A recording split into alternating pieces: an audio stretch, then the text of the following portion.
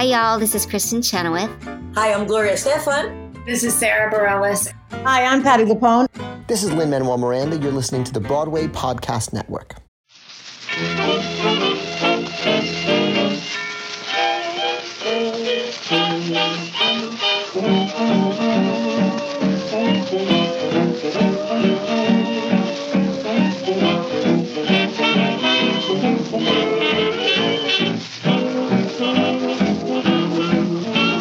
Welcome to another episode of Broadway Nation, the podcast that tells the remarkable story of the Broadway musical and the immigrant, Jewish, queer, and Black artist who invented it.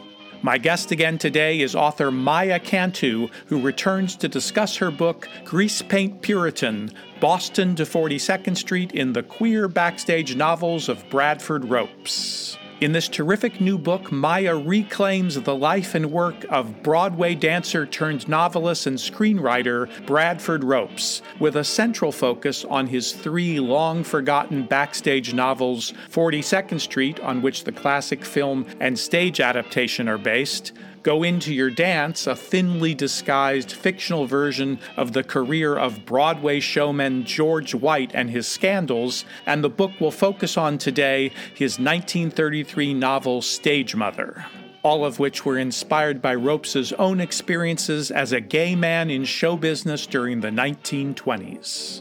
If you missed the first part of our conversation, you may want to catch up with that before listening to this one. Maya Cantu teaches on the drama faculty at Bennington College and is also the author of American Cinderella on the Broadway musical stage, imagining the working girl from Irene to Gypsy. And as you will hear, the parallels between Stage Mother and Gypsy are striking. And as always, I want to send out a heartfelt thanks to our Patron Club members for their generous support, with a special shout out today to longtime patrons Juan J. Neumeister and Ruth Oberg. If you would like to help support the creation of this podcast, please stay tuned to the end of the episode, where there'll be information about how you too can become a patron. Here we go.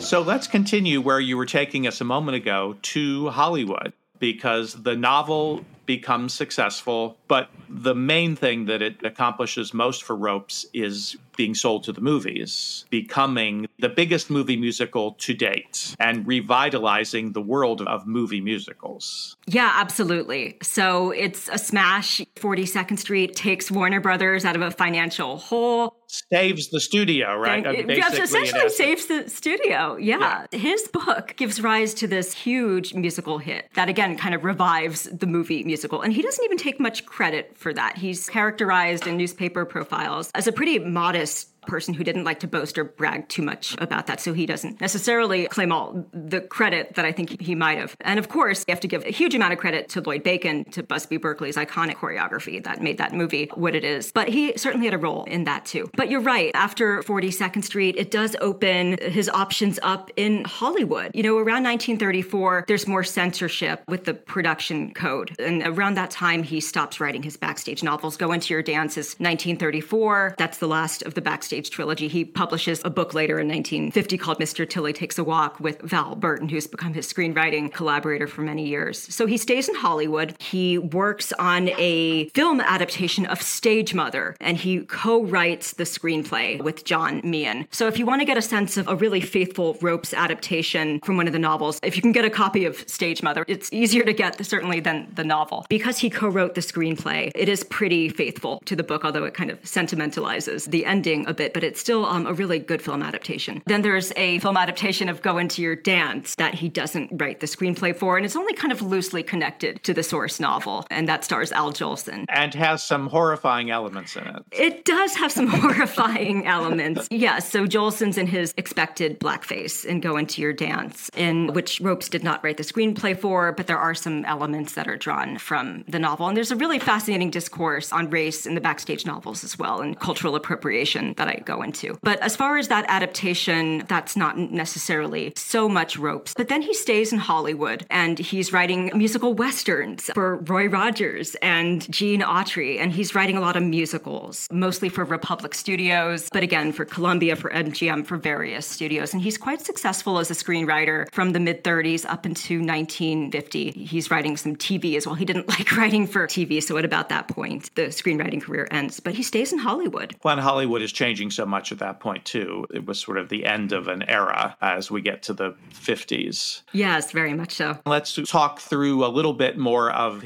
we'll come back to his biography. I want to go back, though, to while he's in Hollywood, during a significant part of it, we talked about his being seen out in public and being talked about with Queenie Smith. But at the same time, he's living with a man rather openly in Hollywood at a time when that became more and more problematic, I'm assuming, although by the time we get to the war, that man is dead. But during the 30s, a major part of his career, he has a boyfriend. He does. And it's very hard when you're going back into the show business histories to say definitively boyfriend, when the newspapers are discussing this man as the secretary or the friend, but it's pretty clear. He was in a relationship for a good 6 or 7 years with a man named Roswell Jolly Black, who was also from Seattle, who was an organist. I don't know exactly how they met, maybe in vaudeville. They meet in the early 30s and they're in a relationship until, I don't want to give too much away necessarily, but there is a sad ending for Roswell Black that was very saddening to learn about. But they were together for a good 6 or 7 years. They're regularly written about. They love to go to the Club Bally in Hollywood, which was operated by a fascinating, quite bawdy nightclub entertainer named Russ Fletcher. So they're hanging out with Brett, who did some very openly gay songs that are a lot of fun to listen to. They're out at the Club Bally as part of this queer social circle. And the newspaper reporters are, there's Bradford Ropes with Roswell Black and Patsy Kelly or Peggy Fears. But they're also, there's Bradford Ropes and Queenie Smith. And there they are canoodling again, these lovebirds. He's both out with Roswell Black, his romantic partner, in public, going to parties, going to nightclubs. But he is also doing this kind of simultaneous lavender romance, it appears, with Queenie Smith. And maybe having a little bit of fun with teasing the gossip columnists. I'm sure making, as gay men needed to do in Hollywood in those days, they needed to manage the publicity around them. And they were living in the same house together. They were. They had an apartment in Beverly Hills together. I also found it interesting that you documented he takes him home for Thanksgiving to Boston with him.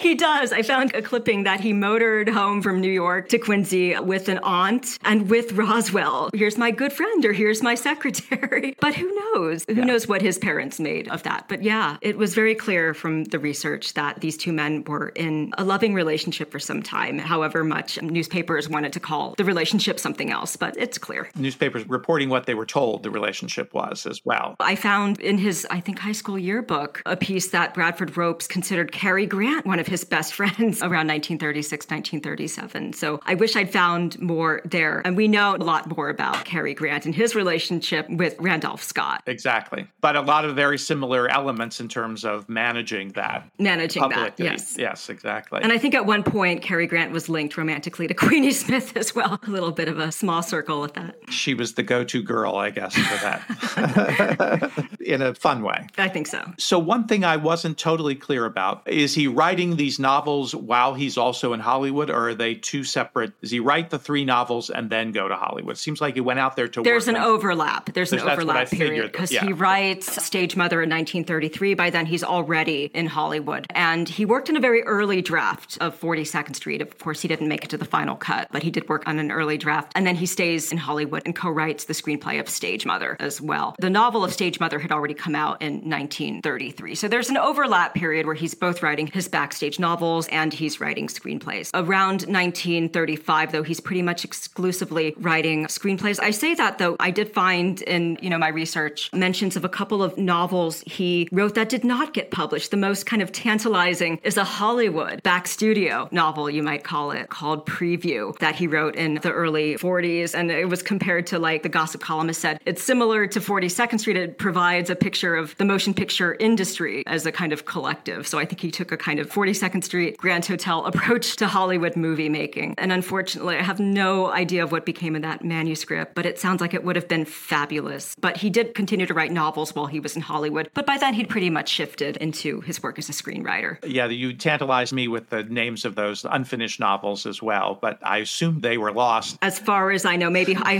can only hope they'll turn up one of these days. Somebody will find them, yeah. Yes. So let's talk about that second novel now, Stage Mother, which is the one which will be least known by anyone because, as you said, it's really hard to get your hands on. It has not been republished like the other two. I'm hoping that we will see it any day now, hopefully, maybe, but I'd love to read that novel. It's also a film I've never seen. I think I'll represent a lot of the audience in being that I'm coming to this with no knowledge of it other than your excellent synopsis of it in your book. Tell us, what is Stage Mother all about? I'm assuming it comes from the Gus Edwards background that he had, that we talked about earlier. He had this experience. He was not a child when he was 19, I think, when he was 18 or 19. 18 or 19, but he's surrounded by children and their stage mothers. Yes. Ropes has kind of an ambivalent or maybe fraught relationship to stage mothers. Yeah, he certainly would have seen many of them while he was touring with the Gus Edwards troops and all kinds of stage children. And there were also kind of constant battles with the Jerry Society to protect, child labor laws. But certainly he saw many types of stage mothers. If we go back to 42nd Street, the novel, another character who was cut from the film is a stage mother named Mrs. Blair, who is determined to get her young daughter, Polly, who's a toe dancer, a role in Pretty Lady. So Polly and Mrs. Blair are cut from the 1933 42nd Street. And Mrs. Blair isn't necessarily a flattering depiction of a stage mother. She's really willing to go to any lengths to get Polly a role. So fast forward to 1934, when Ropes writes his novel, Stage Mother. And in my opinion, we get a much more kind of nuanced and three-dimensional picture of the stage mother, who at the time was already this stereotype of relentlessly determined woman vicariously living out her own ambitions on the lives of her children. So that archetype was already well established. In Stage Mother, we get a character named Kitty Lorraine, who starts out in vaudeville after all of these twists, is no longer able to perform in vaudeville, which is really Ropes' comment on ageism in the industry. Essentially, he shows Kitty's now seen as too old to keep up her career in vaudeville. She's probably 30, right? But she's washed up. She has a young daughter named Shirley, and Kitty becomes this really kind of relentless stage mother who's determined, after kind of prying Shirley away from these puritanical relatives in Boston, it's a real Boston novel, to make Shirley a Broadway star. And if this all sounds familiar, I think there's quite a bit of resonance with Gypsy in the characters of Mama Rose or Rose and Kitty Lorraine in the way they are so ambitious for their daughters to become stars. So she's a really vivid character, and Ropes characterizes Kitty, as relentless, as willing to do anything to make Shirley a star, but also he really shows the forces of sexism and ageism and puritanism that kind of turn Kitty Lorraine into this more kind of scary idea of the stage mother. It's a really wonderful novel. It's incredibly hard to get. I just looked it up recently, and it goes for hundreds of dollars on books, and I really hope it comes back into print. It's really interesting to compare to Gypsy, I think. And again, Ropes was performing with Gus Edwards at a time when Rose Havoc was being a bit of a stage mother herself with her daughters. So the characters in the novel would be happening at the same exact period as More Rose or less. And Louise and June are in vaudeville. Yeah, the 20s. In the 20s. Yeah, because Ropes, as Billy Bradford, was with the Edwards troupe around 1923, a little later actually, 1924, 1925. He's in our Edwards review called The Fountain of Youth of 1925 as an 18, 19-year-old. The time period overlaps. I think Rose is there a little bit later, but more or less the same time. But yeah, certainly the beginning of that story, I think, is around that time. By the time June is leaving, at least in the events of the musical, the Depression is hit. Yeah. But it's roughly the same period. Roughly. But this novel is 30 years before the musical Gypsy is written. And it's interesting. Ropes and Julie Stein were collaborators. I don't know how closely they worked together, but they worked together on 7 films for Republic Studios movie musicals, where Julie Stein was quite a prolific Hollywood songwriter before all of his great Broadway hits. There was some crossed paths between Julie Stein and Bradford Ropes, and I almost wonder if Stein or Arthur Lawrence or members of the Gypsy creative team get a hold of it, and maybe there's a little bit of kind of inspiration. Gypsy is obviously Gypsy Rose Lee's memoir, an adaptation of that, but it's interesting to put them side by side. Very interesting. And in Stage Mother as well, there are a number of gay characters. There are. Don't go away. Broadway Nation will be back right after this quick break.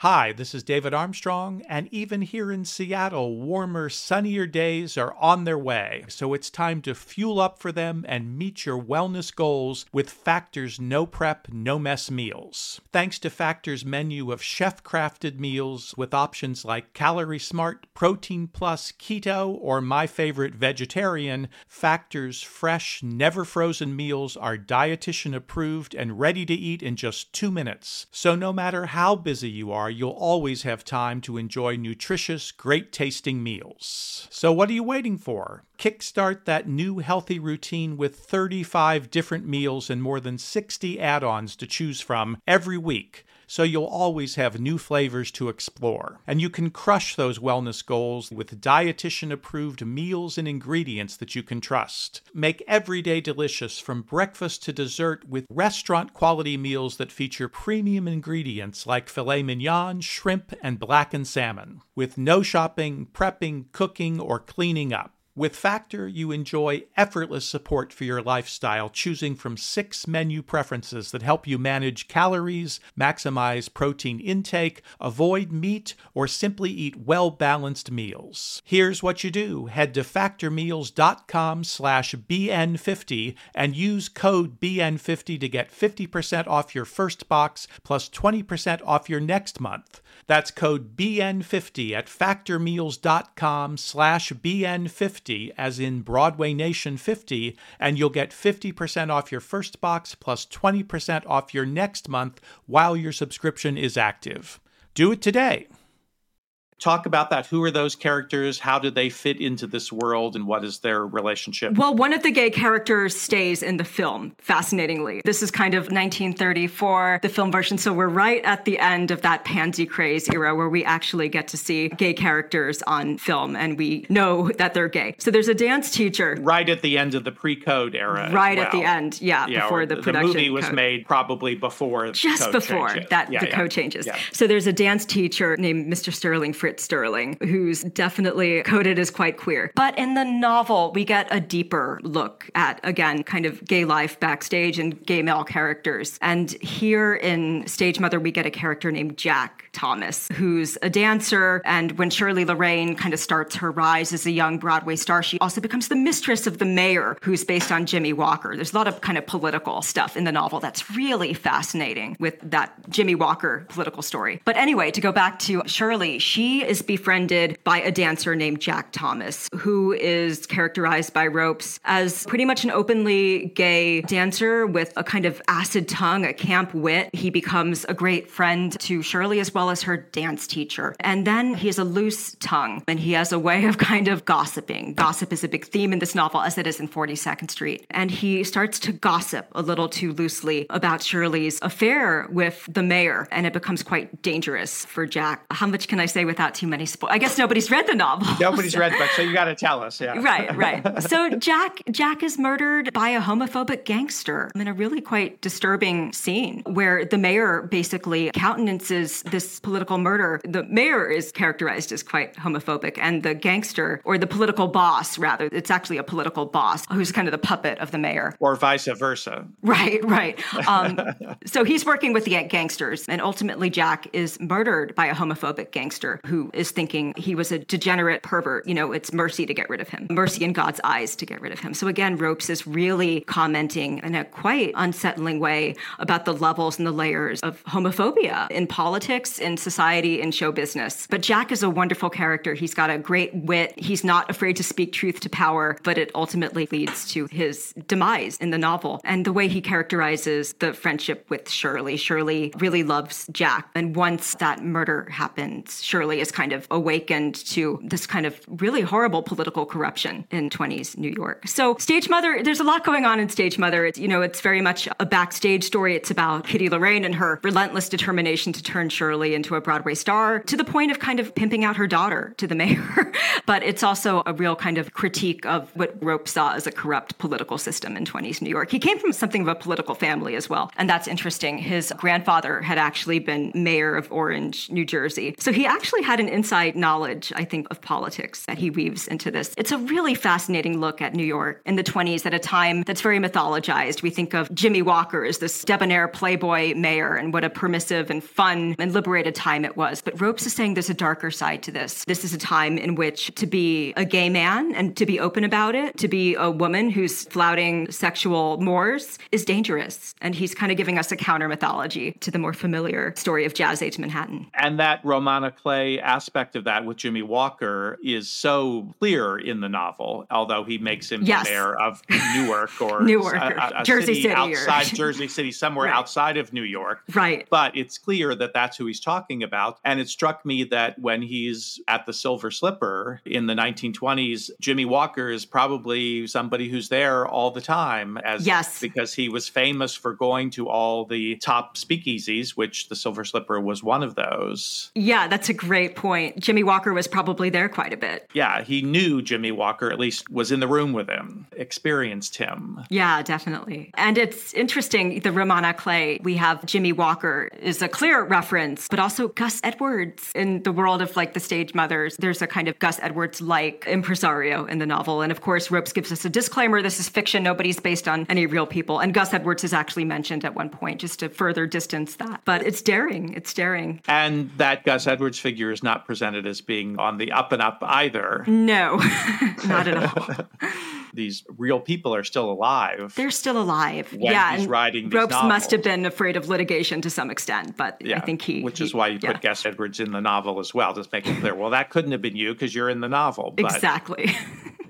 We can only assume everybody knew what he was writing about. Yes, and when Stage Mother comes out in 1933, there'd been the Seabury trials. Jimmy Walker had resigned, right, after the scandal. In disgrace. In total disgrace. Forced to resign or be exposed. Pretty much, yeah. He leaves office in total disgrace. A year later, there's this novel, and it's pretty clear. So he's really writing ripped from the headlines in many cases in terms of these characters and the subject matter that he's writing about. Yes, absolutely. Yeah, which is fascinating. And again, as he weaves these various worlds together that he has personal experience with, he does that so artfully. It's quite a delicate dance, yeah. Yeah. There's so much more to talk about, and we will indeed talk about it. And probably I'm most interested in the next novel that we'll talk about, which is Go Into Your Dance, which I found to be completely fascinating and have read actually twice now because I just found it so captivating and surprising in a way. Do you have a little teaser for us about that? Well, again, it's almost ripped from the headlines in that the character of Ted Howard, who I say protagonist, but he's kind of an anti-hero. This character is a heel, and is a not very likable character, but he's loosely based on George White of the George White scandals, although there are many other influences that Ropes is drawing upon. He never does simple biography or there's always mixing going on, but it's about the rise of Ted Howard from messenger boy to ultimately Broadway producer. And again, he goes into a partnership with a young woman, an ambitious young dancer named Nora Wayne. So we get aspects of the Marian Hamilton partnership, I think, in that as well. They have an interesting relationship romantically, professionally. Is that enough of a preview? I think that's great. It's a very complicated relationship, which I found so interesting. From her point of view, she's a very, how would you describe her as a character? She's smart, Yes. You talk about performers going into show business quite young, and maybe they haven't had a lot of schooling. Nora is street smart. She goes pretty much right into a career as a dancer in vaudeville. I think from like the age of 16 is when she partners up with Ted. She's extremely streetwise and smart, and she's a talented dancer. She's beautiful, and she puts up with so much from this man who she kind of has not quite fully reciprocated romance with. She falls for him, but he's quite a skirt chaser. And I thought it was fascinating the way Ropes has portrayed her as smarter than Ted. Smarter than Ted, yes. Right. When we return for the next episode of Broadway Nation, I can't wait to talk to you about Go Into Your Dance. Looking forward to it, David. Thank you, so David. much. If you a melancholy case of the blue, I've got a remedy for you. If you've an ounce of rhythm down in your shoe, I'll change your point of view. If you've been singing a sad and blue song, say, go into your dance until you learn how to sing a new song. Go into your dance. Don't be complaining learn how to smile. And if it's raining, dance in the rain a while. As I said, Maya Cantu will be back on the next episode of Broadway Nation to talk about Grease Paint Puritan, Boston to 42nd Street in the queer backstage novels of Bradford Ropes.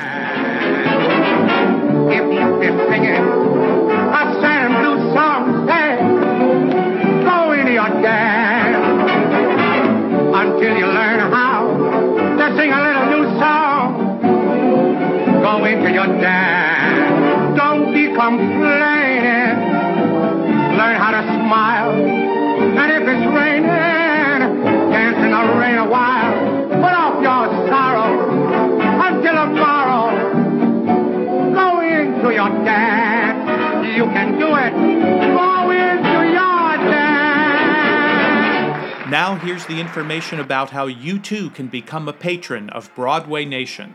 A donation of just $7 a month will not only keep Broadway Nation rolling along, it will also provide you with exclusive access to the complete unedited versions of many of the interviews that you hear on this podcast. And all patrons will receive special shout-outs and acknowledgments of your vital support for Broadway Nation. To join, simply go to BroadwayNationPodcast.supercast.tech. That's BroadwayNationPodcast.supercast.tech, or click the link in the show notes to this episode. Broadway Nation is written and produced by me, David Armstrong. Special thanks to Pals Mox for his help with editing this episode, and to the entire team at the Broadway Podcast Network. The world is gonna be mine, mine, all mine. It's evening. About a quarter to 9.